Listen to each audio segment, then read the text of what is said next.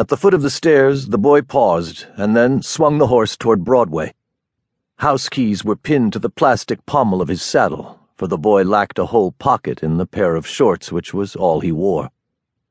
The rider moved east on Broadway, propelling his horse with bare feet, his feet distinguishing by instinct between the glittering of fresh raindrops and the sheen of the triangles of broken glass which littered the sidewalk. The wagon, its rear wheels not turning, scraped over the concrete.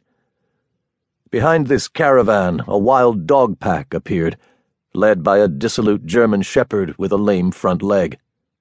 The pack made a formal pass at the door of the Broadway diner, where a large man in white appeared like a cuckoo out of a clock, slinging dishwater. The lead dog avoided the splash with casual ease and moved the pack along Broadway. The dogs loped past the boy without one head turning to inspect him.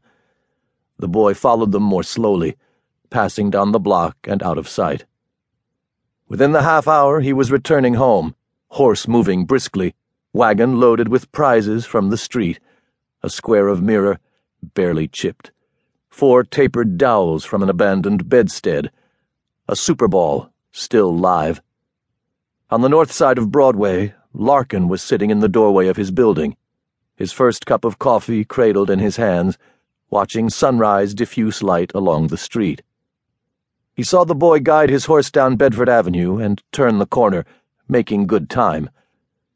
Larkin yawned, and, opening his eyes again, he noticed that the boy had begun to miss beats with one leg, his left. The boy crossed his leg over his saddle and scrutinized the sole of his foot, went on, flinched, and stopped again. Glass in the foot, Larkin thought, wiping his eyes once more. The boy abandoned his horse and went at a queer, fast limp toward the Berry Street tenement, already setting up a howl for Mother. Larkin's newly cleared eyes focused on the keys pinned to the plastic horse. Mentally, he debated his policy of non-interference, then set his coffee on the doorsill and crossed the street. He took the horse by its plastic ear and went awkwardly stooping after the boy. Around the corner he could see him being received by a bag-shaped woman in a pink print dress. Larkin stopped and straightened up and indicated the horse with its disregarded cargo. The woman spoke to him in Spanish, revealing snaggled teeth and no meaning he could discern. "The keys," Larkin said. The woman spoke again, more rapidly, jerking one hand. The other held the boy tightly by his upper arm. Larkin had no Spanish. "No habla," Larkin said. "No se habla." He bent and shook the keyring against the horse, making noise. The woman made a fast move for the keys, and Larkin went away.